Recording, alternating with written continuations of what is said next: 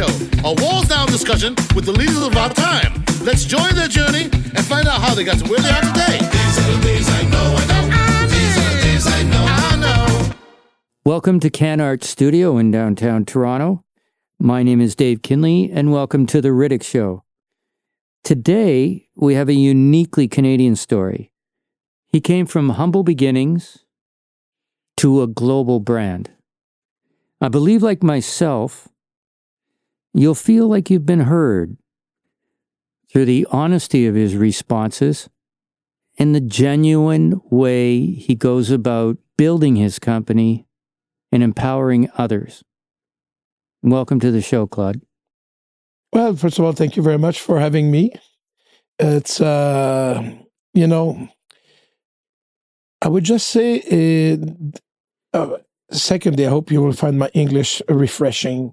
But this being said, I had to actually talk a little bit about my past couple of times in the last years, and it's interesting because it obliges you to really go back and structure your thoughts.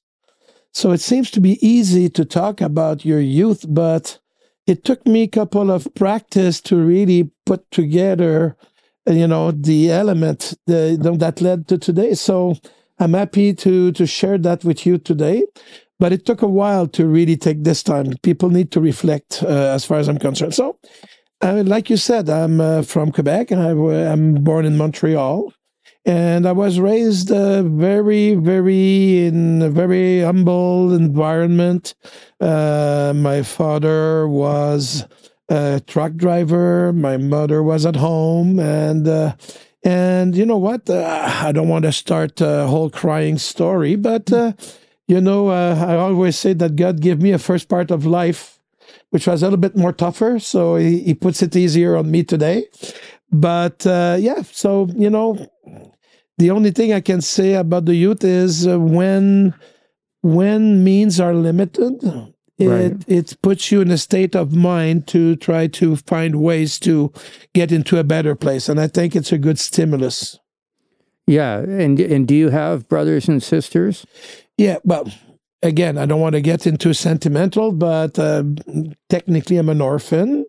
Okay. So I was I called my parents people that raised me for 4 or 5 years. Wow. So I don't have sisters. I have sister by I don't know how to say that, but let's say adoption. Let's put it like this. Yeah.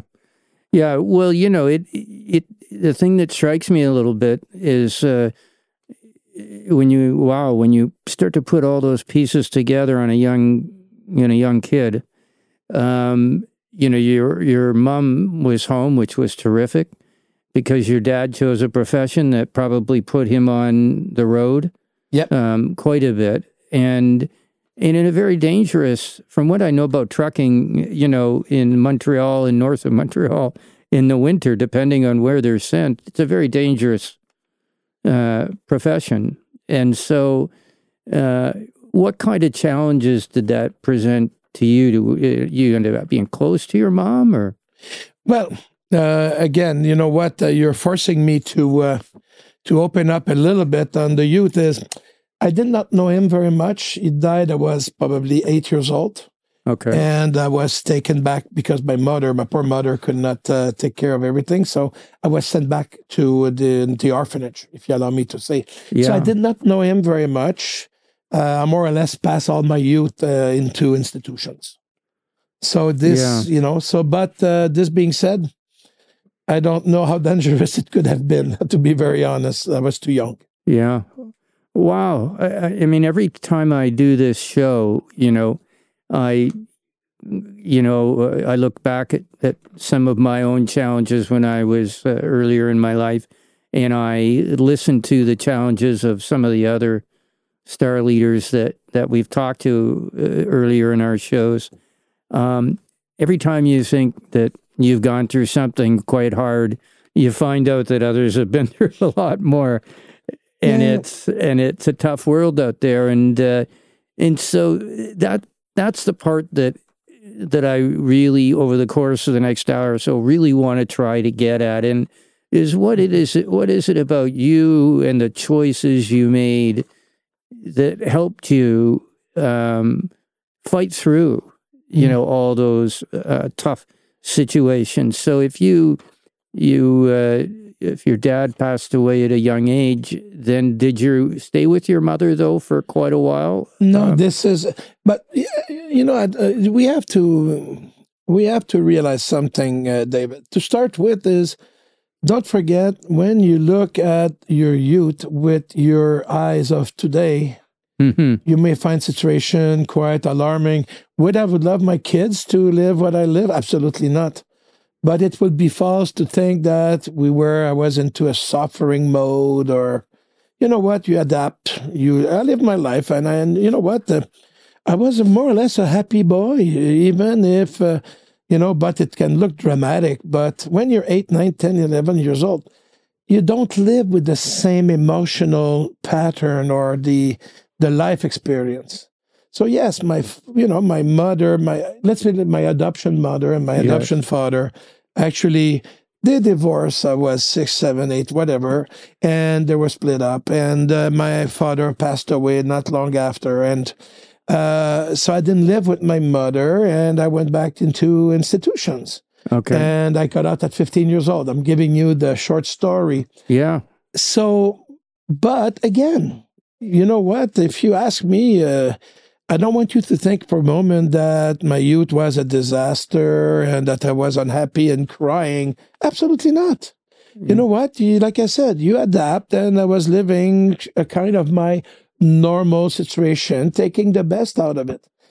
Now, hindsight, did it help a little bit for me to have a certain focus on building something for myself and a family and, and continuity?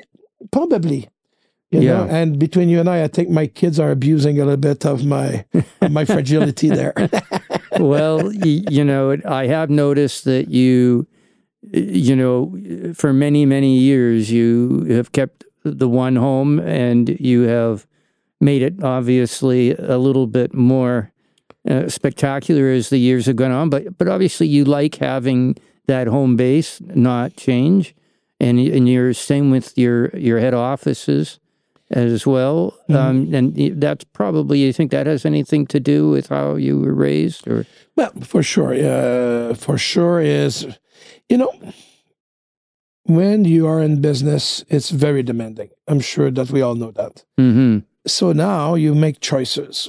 My choice was, I split myself into two focus: business and family. I cannot have anything in between. I'm not saying it's good. It's, I should have put probably a little bit more exercise in between, but that's another meeting. But my point is, focusing on those two was plenty for me. Mm-hmm. So, because if you start putting everything in between, something is suffering somewhere. So I stayed focused on those two very important part of my life. And so far it's working. Now, on top of that, if you refer to my youth, I need a sense of stability. I need a sense of continuity.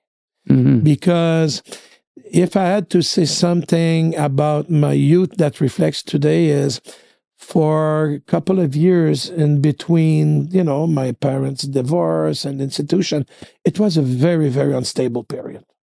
It had to be. This is the place where it really showed me that there is value in continuity, in organization, and structure. So this could be also a good link, towards today and yesterday.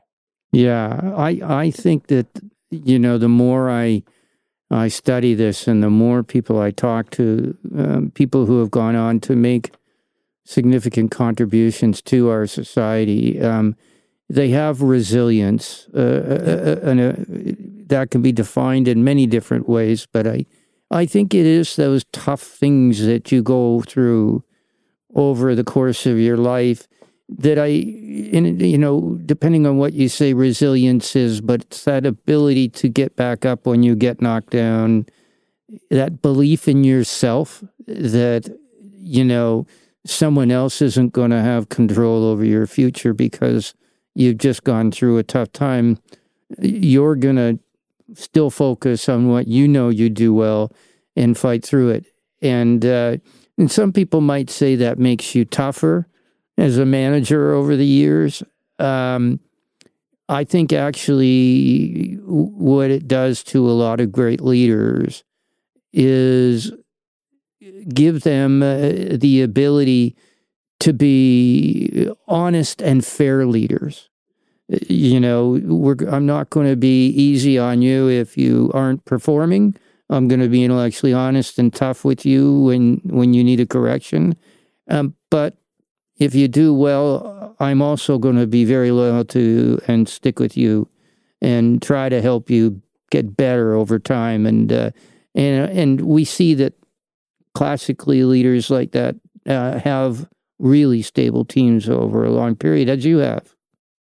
Well, you know what? In 3 minutes, I think you put a lot of material on the table. But if I can comment on it, is we all live with our talents. You know, we all have our talents and our life stories. For sure, from my perspective, I learned very quickly that people are very important in your life. So it drives a little bit how you behave. I have you know what? I built a people business, so that's another layer where I think if people's is not your cup of tea, maybe you shouldn't be in my trade.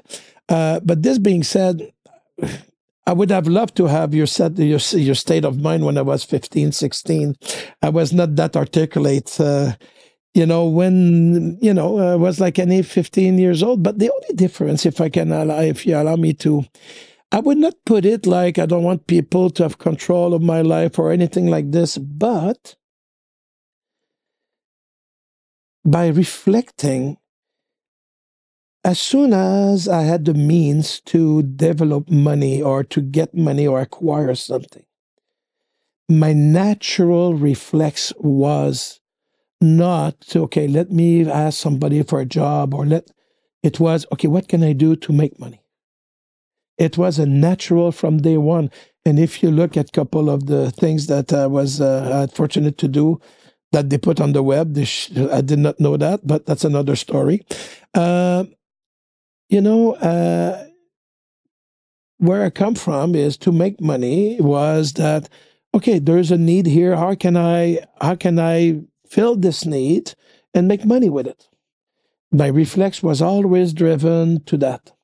So I think this has something to do with not being able to securely counting on some others, like parents. And you know what I'm saying? You know, when you know that you cannot count on others, maybe it drives you to find by yourself solutions. So maybe there's a little bit of that. So not in a negative way that I don't want to be controlled, but it was more like I have to find myself the way to make something happen. Yeah. Does it make sense? Absolutely. And so when did that start for you then? You take you back to your teens. Did you go to school? Did you go to university? Or did you start to build your own company early on? Yeah, well, I think one of the talent that I was given is I don't have a bad head. You know what? I can think things through relatively rationally. And also is, I don't know how to phrase it, but when I interact with people into wanted to sell something or to provide something, a lot of time people will go for it. So I don't know, you can call this as a quality. So I started really working into the business development part, selling part. And this is where, you know, I remember when I got out of college, let's call it college, you know what, I had my own run of delivery. Hey, you know what, I think I was the first Uber delivery man, you know what, 50 years ago. On St. Hubert Street in Montreal. So, you see, I missed all those opportunities that I missed. But, so meaning that creativity becomes part of the whole scheme when you have that. When, so sales was the driver, convincing people to adhere to something. And in your life, convincing, we can call it sales, but I don't want it to be pejorative, but the ability to synthesize something properly, explain it in a way where people relate to it and wants to work with you into something, it's a very important part, I think, of somebody that wants to build something in the future. Yeah. So, Claude, with the understanding of where you are today, and the little you told us about sort of getting your first job, on the delivery side. I also, had a similar job. My first job in university was delivering pizza for delivery for Pizza Delight. I ended up having to make the pizzas and deliver them after a while. But that's probably why I didn't have many customers. But, when you think back to those days, though, did you, even though you were being an opportunistic person doing a job to move yourself further in life, was there an underlying drive and I would say plan somewhere that you knew you were going on to bigger and better things, and this was just a part of it? It would be silly to think that you draw your life in that fashion, and now we're doing reverse engineering. We look at the result and we tend to think that there was a mean and a structure around it, which is absolutely not the case. Right. You evolve in time. Your mind's evolved. Your structure, your thinking structure evolves over time. That's normal.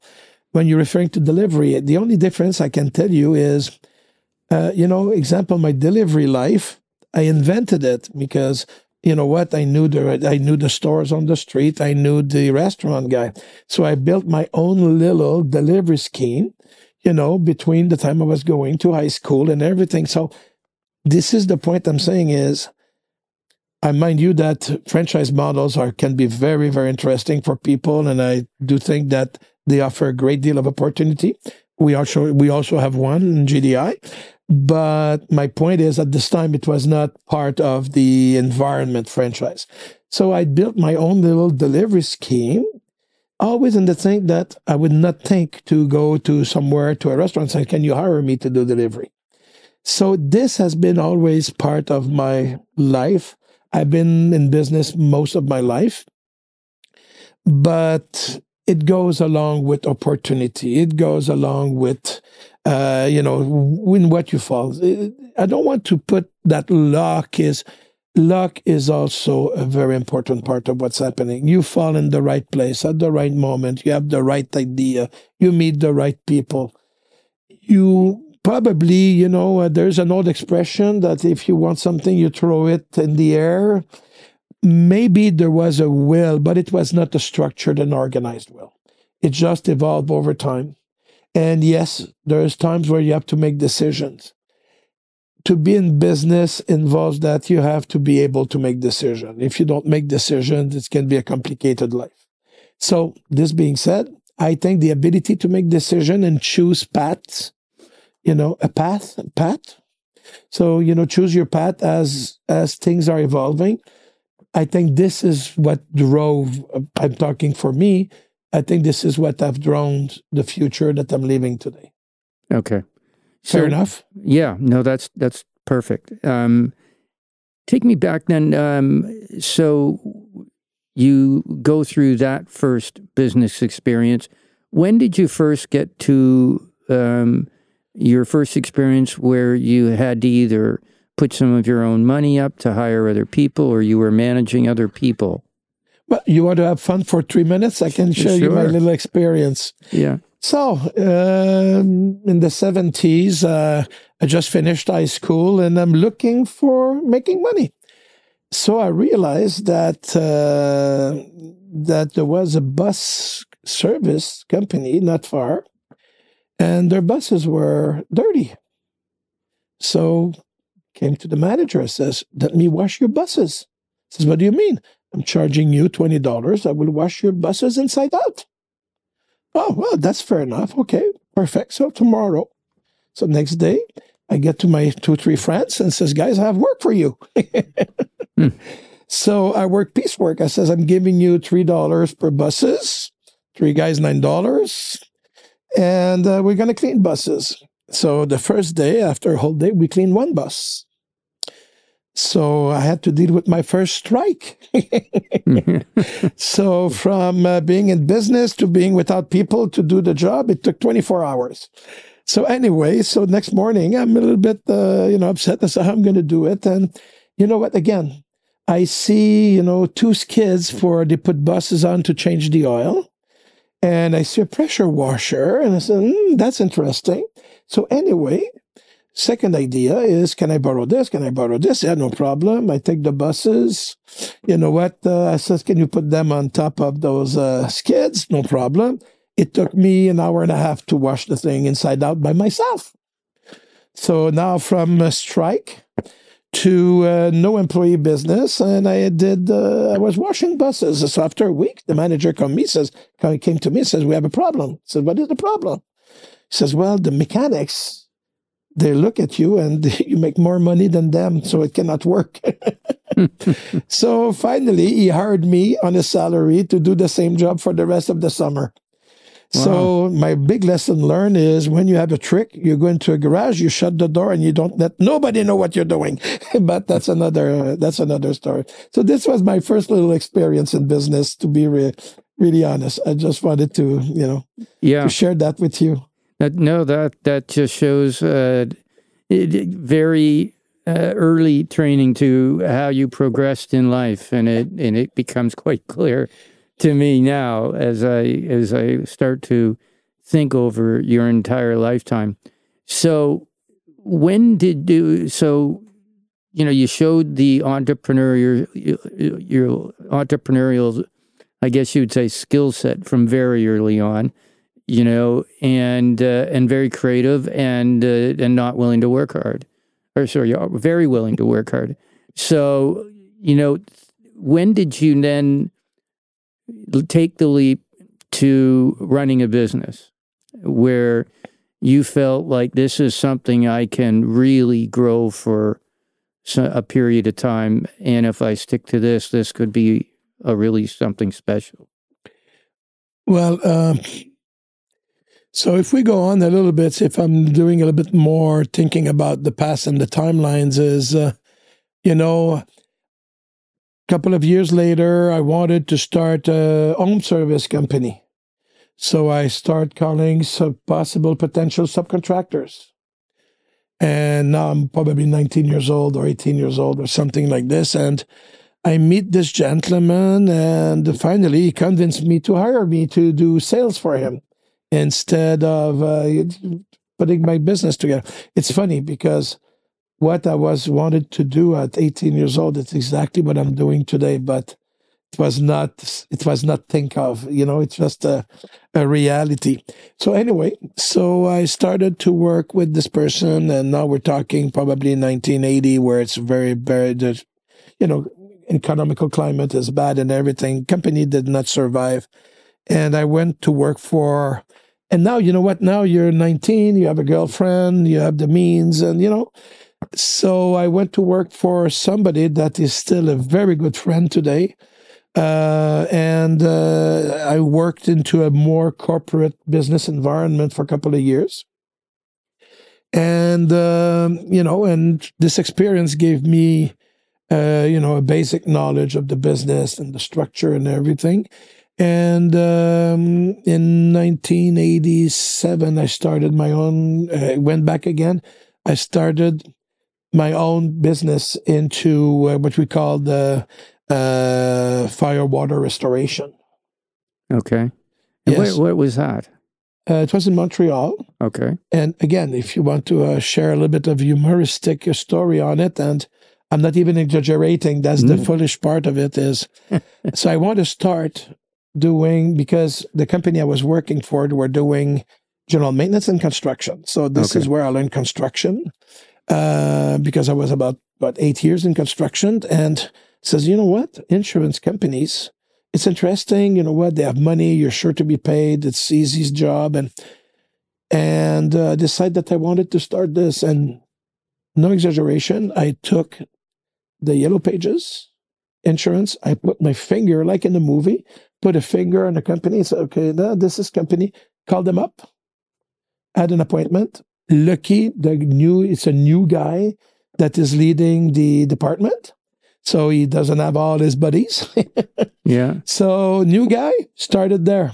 And this was my construction company for 8 years. Wow. And unfortunately, in 1993, economy was bad again, and it was difficult. And I came back to the maintenance sector. Okay. And which is GDI today. Yeah, and you know, I think it is during those tougher times, you know, because that was right before the tech boom in those mid-90s. So you were probably setting yourself up at just the right time, cost-wise, to take advantage of the growth. Luck is part of it. Luck is part of it. I started the insurance company in the biggest flood of all time in Montreal. I did not know that 4 months before. Right. So it is what it is. Yeah.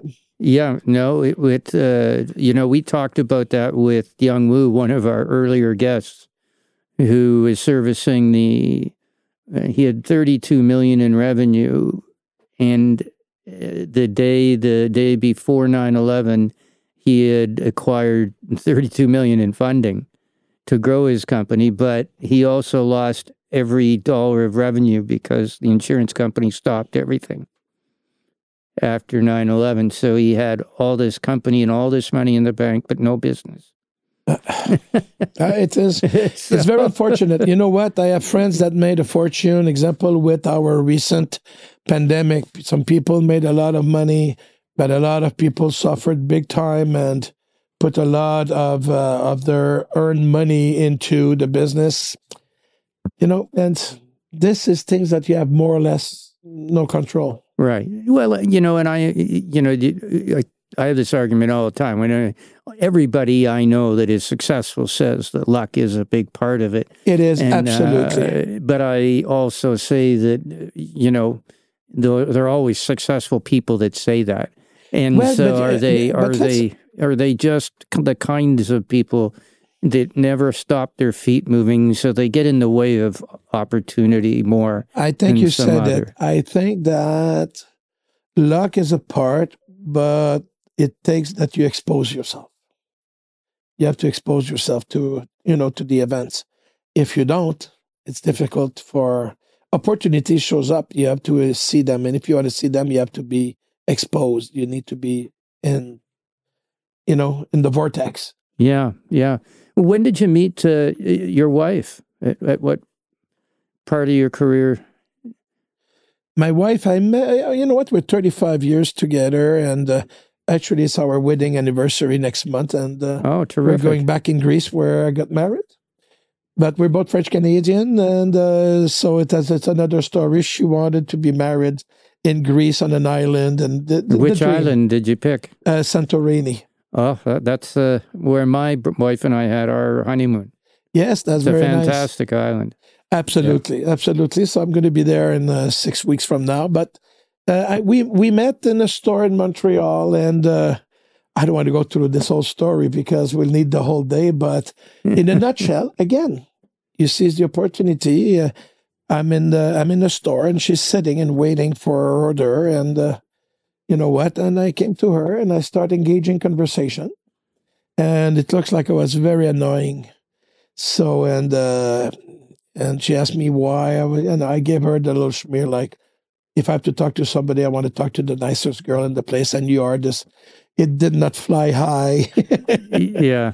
But I asked her what she was doing, and she says, well, I'm a lawyer. I said, oh, lawyers, I'm in business. I need lawyers sometime. Where are you? I says, well, I'm a lawyer in Montreal. Now she's looking. He says, what does he want from me? Says, in Montreal. I says, where in Montreal? And she says, well, on that street. I said, oh, that street, but that street corner of this other street. So I said, so your office is at this address. Now I got her attention. She says, how do you know that? It's simple. The corner street, there's this on one side, this on the other side, and there's 2 buildings.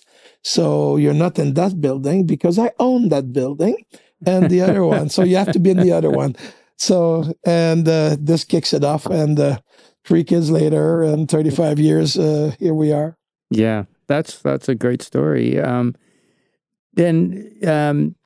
So going back then to starting your business, you've done a lot of M&A as part of your growth strategy, as you've grown from 50 million to 100 million to what were sort of the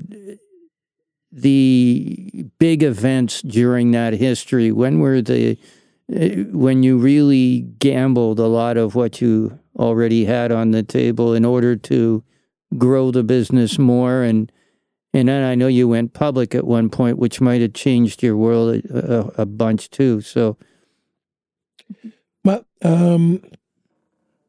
let me pause here to put things in 2-3 buckets: risk, M&A, and big moments. So on the risk side, for sure, I think my biggest risk decision is when I decide to take control of the company I was a minority shareholder in, the predecessor of GDI. So it was a big decision because it was implying that I'm not alone in this decision. When you mortgage the kids and the 7 next generations, you know what? You need to have some little talks at home. So this was a big risk moment. After that, again, where you can make a connection between youth and growing, I am not a totally risk averse, but I am risk prudent because I don't want to lose. I don't want to lose what I didn't want to lose the past. mm-hmm. I didn't want to put myself in a situation where it's live or die. And I don't think I will ever do it. So that's on the risk side. On the great moment, but on the M&A activity, M&A, as far as I'm concerned, it's an action plan. It's to put resources into it. It's very important. A lot of people want to grow through acquisitions, but it stay only at the state of a dream in their head. Mm-hmm. They don't put together the structure, the plan, the resources, the people to support that. It's a big mistake. And thirdly, again, like I was sharing with you, it's a very, very important moment in the life of a seller. They need to see the value. Not only, most of the seller that I met in life, they're not selling strictly for price. They're looking for a home for the business they built. So, and it's very important. So I think that we could relate together into the past of what happened and how we built. And again, the capacity to sit down with some people and clearly state what you want to do and how you will do it, I think it helps a lot. So I think I was not bad at that. So you combine that with very efficient resources that are working. I have great people working in many aspects in the company, but my lead of the M&A activity is almost a son to me. So it's very, very important. And thirdly, the big moment in life, for sure, there is transformational, acquisition. Don't forget when I came public is, we were a Montreal company. Mm-hmm. I had the opportunity to acquire a company based out of Toronto that had a Canadian platform, except Quebec. Right. Because, the French call it exception or something. Hopefully this barrier is fuzzier and fuzzier over time, because I do believe we have a great country, which there should not be anything else than us all together working and developing that country. Anyway, to make a long story short, it was a great moment. It gave me the opportunity to become a Canadian platform from coast to coast. Another great moment is to be able to jump into the U.S. market in 2012, where I was able to make an acquisition of an American company. And funny, it was another sub of the company I bought in Toronto. It was another related company. So, it was easy. So it was another great moment. Another great moment, I would say, is we became very significant player in North America in what we call the business services. That includes cleaning, services, warehousing, everything we do. Mm-hmm. And I had the opportunity to acquire at a reasonable price a company that was evolving in the technical service industry. Yeah. And it was a sub of one of your guests that was with you before me. It was a sub company that they had, so I had the opportunity to acquire it. Mm-hmm. So this gave us the platform to build our technical service group, which has gone extremely well. Actually, yes. Again, great talent, great people. Yeah. So today, the business from Montreal, the $50 million business from Montreal now is a $1 billion business service company, a $1 billion technical service company operating 50% in the state, 50% in Canada. So I think now we are pretty diversified in our two segments. We cover a lot of market geography. So again, but it's all about people, and I'm not making a false. It's all about people. You have to live it. You have to live. When you say it's about people, you have to live it. You were saying something about most of the people that we transact with are still there because there is a will to this happen. There is a way that we do things that people that the teams is engaged because there is other reward than money.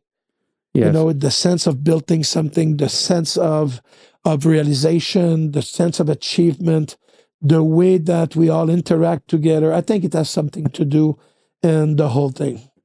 Yeah, and that's you gave me one of my first big lessons around different strategies to go after some of the best people in the market. And I remember that one of the CEOs you had asked me to find one time, we ended up buying his business and keeping him to run it. And boy, did that turn out well.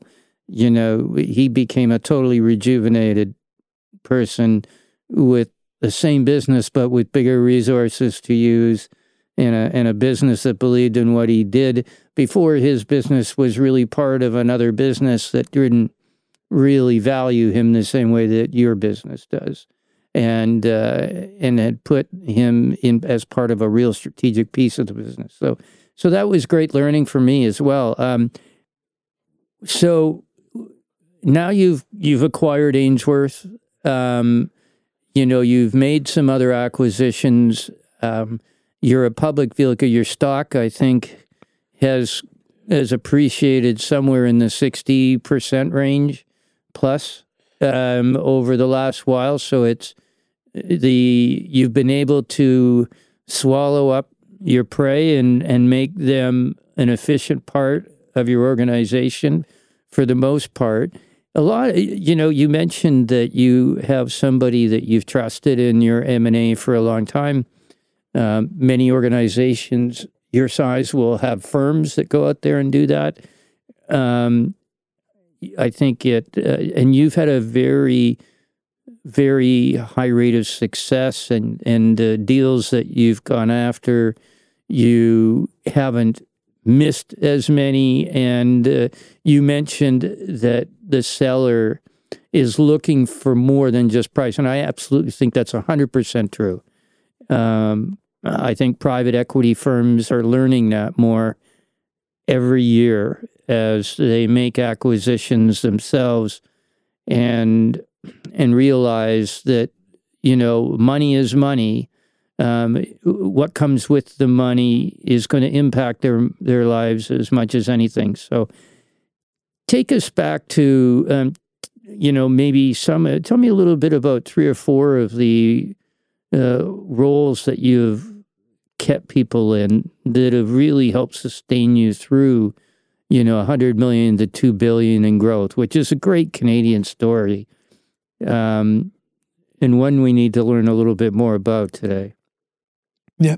Well, David, first, I think there's two sorts of, I don't want to oversimplify things, but, there are people that are in it for the money. And there are some people that are in it for the game or for the business. I try to work with the people that are in it for the business. So when you talk about success stories, about M&E and people staying I think that the latter are the one that, yes, they make a little bit of money, they secure their financial end, they're happy, they can live they can drink the Kool-Aid, but they still have the opportunity to continue on the dream of their life or the achievement of what they started. Right. Because I think they genuinely are in for the game. I'm not saying that people are only in for the money is one thing, but it's another set of skill.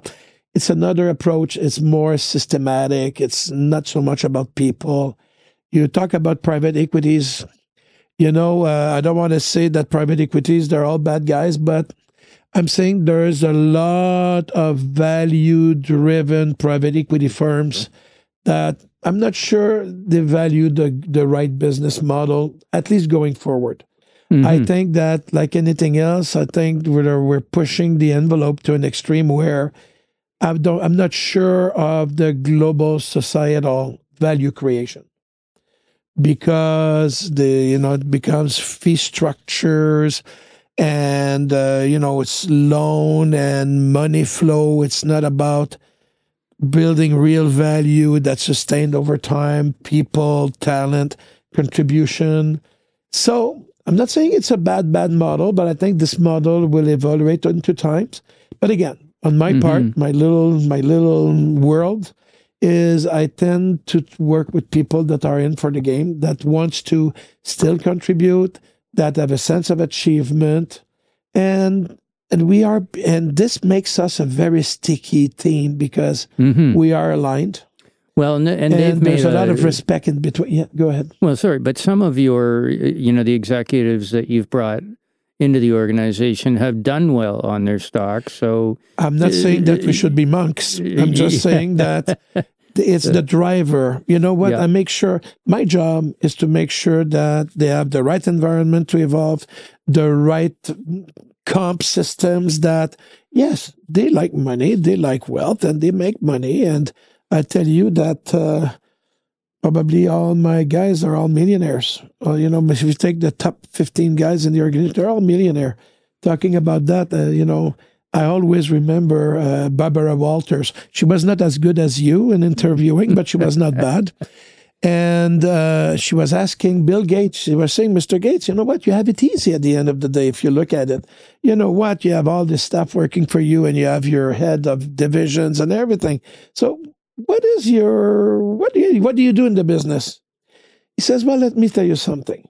My top 20 executives, they're all billionaires. My job is making them wanted to go to work in the morning.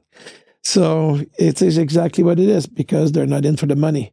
Mm-hmm. They could stop a gazillion time. This is not the driver. So for me, I don't want to emulate the Bill Gates model, especially on the family side. Mm-hmm. But this being said, I think that my job is to provide the best possible environment for them to evolve, to make sure that financially they're satisfied and that they have something to attain, and we have goals and objectives. And so far, I think that people respond very well to that. And how important do you think it is? Correct me if I'm wrong, but if I remember back, I know you've been involved with some overseas trips with other entrepreneurs or business owners from Quebec or Canada. And I seem to remember somebody telling me a story about that years ago. how do you feel about the giving back side? And do you take time out of your life to do that, or do you do it through your organization? Giving back, I think it's important. I think that, again, I don't want to overcomplicate things, but let's start with the bigger bucket. We are in a very, very, very nice country. We have probably one of the highest tax level. But I think that our level of global wealth is better than many other countries. So giving back also accepts that when you are in business, you contribute if you are a good tax-paying citizen, to start with. Right. Let's start at the first level, tax evasions and putting money everywhere you can hide it and everything. By providing sustainable salaries to people, by paying your taxes and be a contributor to that, it's already a first step. So that's one bucket. I agree with that. And I think in Canada, we have this environment. You know what? Some people think that they can go to US or to go some places where taxes are contributing to your homeland. I think it's important. First bucket. Second bucket is for sure, myself, my wife, we would not be comfortable to, not divert wealth to causes that are dear to us. So Andre and I, what we are focusing on is it's health, education, and art. For sure, it's always nice and sentimental to give money for, little kids, sick kids and everything. It's always, and they exploit it very well. Like they're good at that. And that's their job. But us, we wanted to separate that because art, I think, is very important also for the development of the society and everything. If you came to my offices, you know that we have a little bit of engagement there. So yes, we put substantial amount of financial support to those three causes that are dear to us. Yep. Now, I try to do it without being known because although we like it, we don't want to be called 50 times a day. So we try to do it with the least exposure possible. Right. And I think that's the way many people go about doing it. And I have a very good friend who's a successful tech entrepreneur who's chair of the opera company. And I think that's candidly where a lot of the areas where private wealth can come in and sustain and support the things that government needs to support. 80% of donations in Canada comes from, and that's normal, your means as you need to survive. You need to provide for your family. You need to provide for your safety. You need to provide for education for your own. Giving back, it comes at one point, it's after you have achieved at least the three steps of the stair of Maslow. So right. My point, you know what I'm saying? So this being said, French Canadians, and now I'm making a big statement without any substance probably, but I'll say it anyway. I think the Anglo-Saxon world has been having a better education into, donation and sharing wealth. I would say older nations, older ties, and, probably better wealth also in Canada, because I think French Quebec has been evolving only for the last 50, 60 years into becoming kind of an economical, trained or an economical instrument in Canada. But I think French Canadians are getting there, and I think that I think it will evolve more positively over the next years. Yeah, and we were talking. We were talking also earlier about private equity and the impact they're having. I was talking with another group of CEOs the other day. On the compelling topic about the influence of of money on things like AI and in other big societal problems that we may have to deal with moving forward.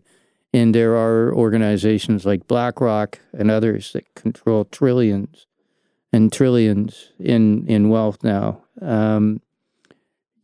How I think it's more important than ever, in my view, that CEOs that have had some success and that have shown they're people that care, step forward, because people have lost faith in the media, many of them, many young people. Many people have lost faith in the politicians. And so they're waiting for someone else to come to step up. And there have been some big U.S., in technology leaders and that have jumped in to give their opinions on things of late. But I think we're going to need more of our leaders to take a step forward and give an honest feedback to our young people on how they might make the world a better place. If I had the response to that, I would be in a different place. Again, politics. As a nation, we don't recognize sometimes the abnegation it takes to be in politics, for example. And I think that people expect our politicians to be perfect people. Like we're all humans. We all have a past life. We all did mistake. But over that, they want people to be monks. We want our politician to be poor. We want our politicians to don't do anything. We want them to have no friends. We want them, and they should not be paid. But that's society. That's the normality. What can I tell you? And I don't think we're going to change anytime soon. But what I think it's creating a climate where it becomes a professional job. It's no more, politics doesn't seem to be no more fueled by ideas, by wanting to do something better, something compelling. It becomes almost a professional job because I don't see much people that wants to expose themselves, because as soon as you step into this arena, you expose yourself to the worst of what you can live. Yeah. So this being said, again, I cannot tell you the future, but I think we should be a little bit more cautious about the way we work with our public people. Media has a job to do there. Mm-hmm. And I think media, as far as I'm concerned, they have too much rooms in influencing society, but we don't get there today. And I'm not saying that every successful entrepreneur should be a good politician and good governments. Absolutely not. It takes a different set of skills. It takes a different sense of perception on people. You don't manage a business like you manage a population. Mm-hmm. And how you work with a population, it's two different sets. It's not a mathematical, it's not a budget. It takes a different things. It takes an idea. It takes a will to do something. And you need to have a strong social sensibility. This is what I expect from my politician. I don't want them to be moneymaker. I want to make sure that everybody has what they need. I want to make sure that the money is well spent. I want to make sure that they take care of things that we have no time to take care of. You were talking about donation. Some people involve themselves. They put their time, their energy into giving. And it has a great, great value. Is it always recognized? Sometimes not. You have the front page of the guy that gives 10 million to the university. But the people that gives a lot of times to help, they are the stars. Yeah. But you know what? Example like me, you know what? Time is a bit constrained. So we do a check. Actually, we have the easy part.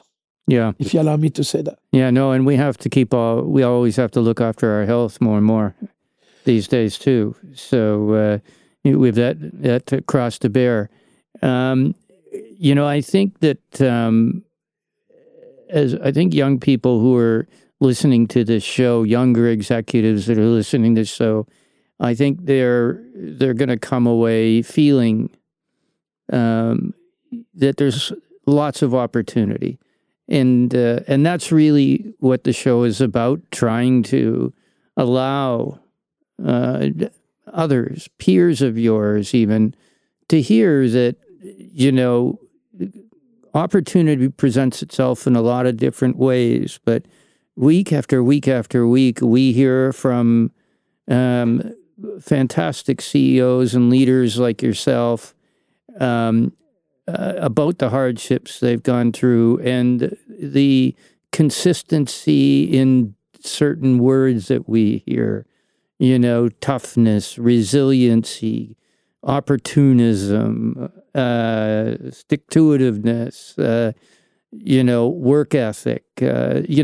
These are things that I think are ingrained into what a long-term great leader is. And that doesn't mean whether you came up the corporate route or you started your own business. We've had people that have come from both, and absolutely, and both have done well. It's a state of mind. It's not a role. It's a state of mind. It really is, and if that's what we can leave people with is that belief. It isn't. It takes courage for CEOs even to do these kinds of formatted shows where you're opening yourself up to some personal history, and in order to allow others to understand that there are roads to a good end that go through tough and bumpy times. And if you just keep the car on the highway and absorb enough of the bumps, that you'll sort of end up where you want to be. What do you do for fun these days? The next best thing after work, family, is actually enjoying travel. Okay. And because there's a world to discover, I think it's very educative. For sure, I come a time now where, two, three things is the resources that the organization has, the technology that is a big enabler today, and the means, for sure, at the same times, enables me and my wife and the kids to travel and explore the world. And it's a great learning experience. And this would be probably my best next thing is to enjoy traveling. And I don't have to hide it. I like food and wine. Uh-huh. So that's another thing. So, and it gives me this opportunity to discover the world around food and wine. And, I don't want to sound bad, but we visit a gazillion cathedrals and all this. So I don't do that much anymore, but discovering and going back to the places we love, and I can permit myself to do that. That's very, very interesting for me. No, that's great. I also think it grows you as an individual too when you keep doing that and keep. It makes you realize how good we are here. I can tell you this. So I think we should all have 2 tickets for around the world in 80 days. It will put perspective in people's life. Yeah. No, we. I always think of you with a good sense of humor. And sometimes it's a bit dry, so I miss it, goes over my right shoulder. But at the end of the show, we always kind of like to ask for you a funny story or embarrassing story about yourself that happened over the years that makes you laugh today, but maybe wasn't so funny when it happened, or perhaps you even, if you understand golf a little bit, you can tell us about a mulligan, something maybe you would do over again if you could do it again. Well, listen, embarrassing stories. You have another 2-3 hours? Yeah, no, sure. Okay, we have 5 minutes. No, but seriously, no, I'm not into golf yet. I was not able to learn golf yet. That's one thing that probably one day I'll get around it. But my son is a very good dog golfer. He has a life in. Oh, great. It's a fun thing to do with your family, and it allows you to travel still, too. Yeah, you know what? There's no big embarrassing story that comes into my mind. I have the ability to put myself in trouble often. But you know what? With age, I would say that I learned that I'm a lot less in trouble by asking questions than making statements. So it's I think it's a better place. But I can tell you many stories around. I'm French. Sometimes do expressions in English that can be a little bit weird.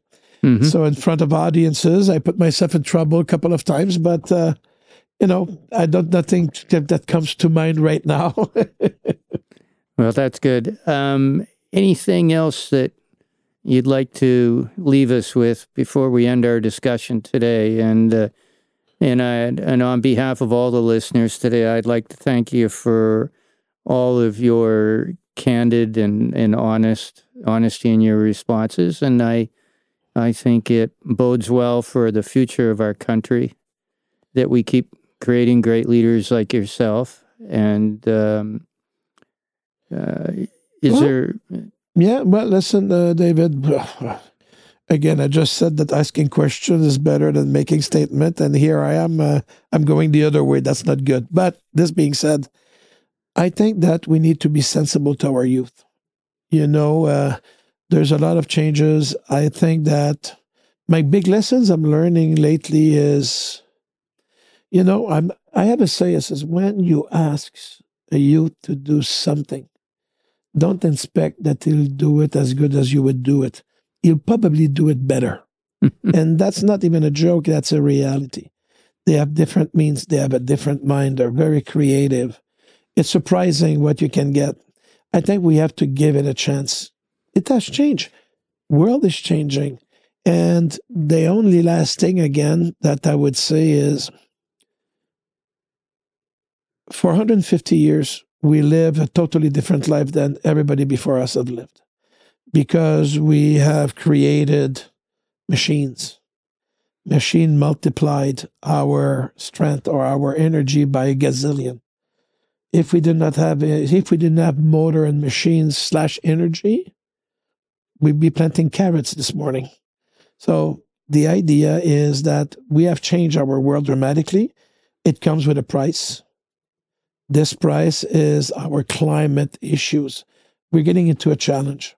Us, you and I, we won't see the terminal effects of it. But there are some people in this room that might see it, and our kids and our grandkids. So I'm saying that we need to really, really reflect deeply on that. What we have to do today, it won't be easy. The world is a small place, but it's also a big place. Everybody we have problems to get a law passed here. Imagine now we're talking countries and everything. But we need to really put energy and time into working around that, because it will make a big, big change. World will prevail. They will find ways. People will finally find ways.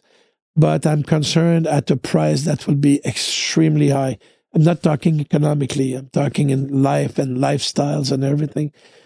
So the biggest thing that our next big challenge is this: how the humanity has to behave today into the next century and above. So if I had to say something, this is, I think, a big issue to work on. Yeah, agreed, I think. And thank you very much for having me with you. It was a very nice hour. And hopefully we'll hear you when you do your own podcast. Thank you. I think people would be more interested in the people I'm talking to. But thank you very much for everyone joining us today on another edition of The Riddick Show. We'll look forward to seeing you next week. These are the things I know. These are the things I know. These are the things. Thanks for listening. This has been the RDK Show. Stay resilient. Find us at RDK Show on social media.